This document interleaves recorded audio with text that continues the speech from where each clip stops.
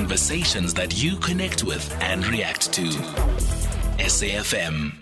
9 minutes now before 4 o'clock. We're in conversation next with Dr. Fazel Randera, who is a struggle stalwart, as we reflect on the life and legacy of Dr. Essop Pahad. Tributes continue to pour in following the death of the former minister in the presidency.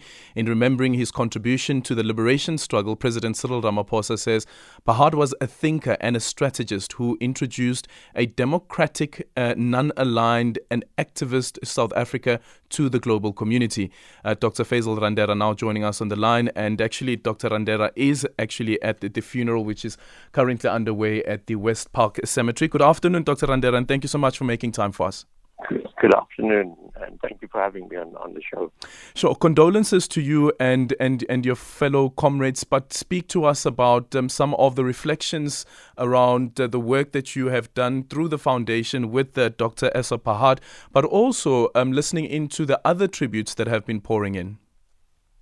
Well, firstly, let me say that this afternoon's celebration of Dr. Pahad has been enormously supportive and satisfying for the family. We are just about to have the beginning of the official part of the state funeral. The deputy president will be paying his tribute.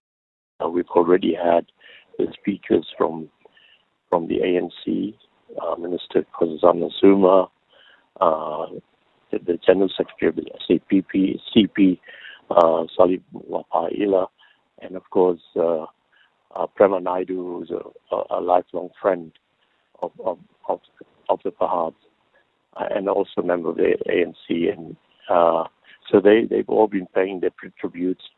I mean, what comes across, and that's the experience that I have had with Essop from the time that I knew him, really from the 70s when I got to meet him in London, and then subsequently when he came back to South Africa, is a person who was totally committed to South Africa and the changes that needed to take place in South Africa. Totally committed to the uplifting of the people of our country.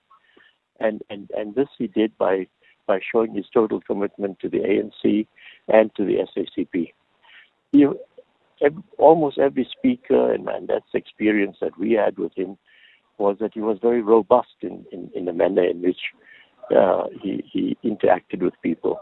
And many a person misinterpreted that as him being dismissive and rude to persons. But he was challenging. He was always challenging and ensuring that when people participated in deep debates, they did that on a firm ground.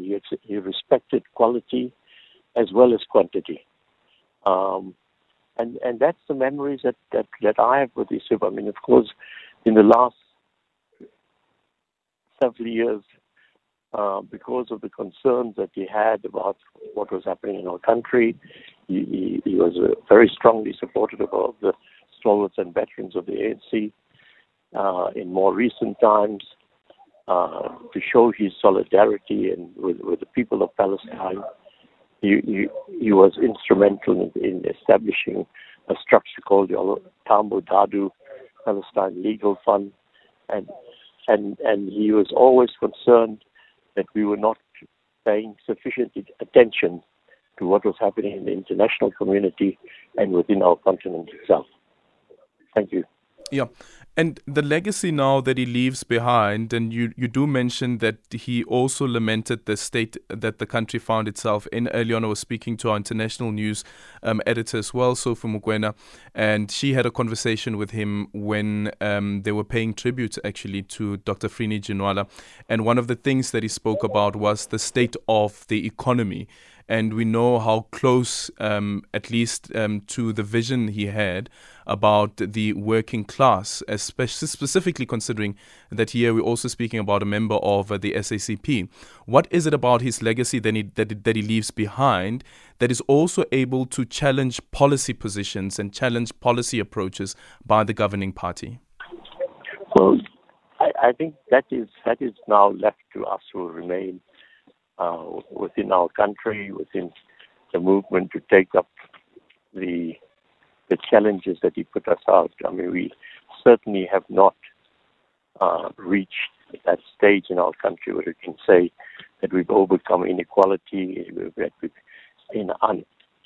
overcome poverty and unemployment. I mean, those are the three areas of the economy that continue to challenge us on a daily basis when we see what is happening in our country, when we see our people still living in informal settlements or living on the streets, where people don't have enough food to eat when they go to bed at night.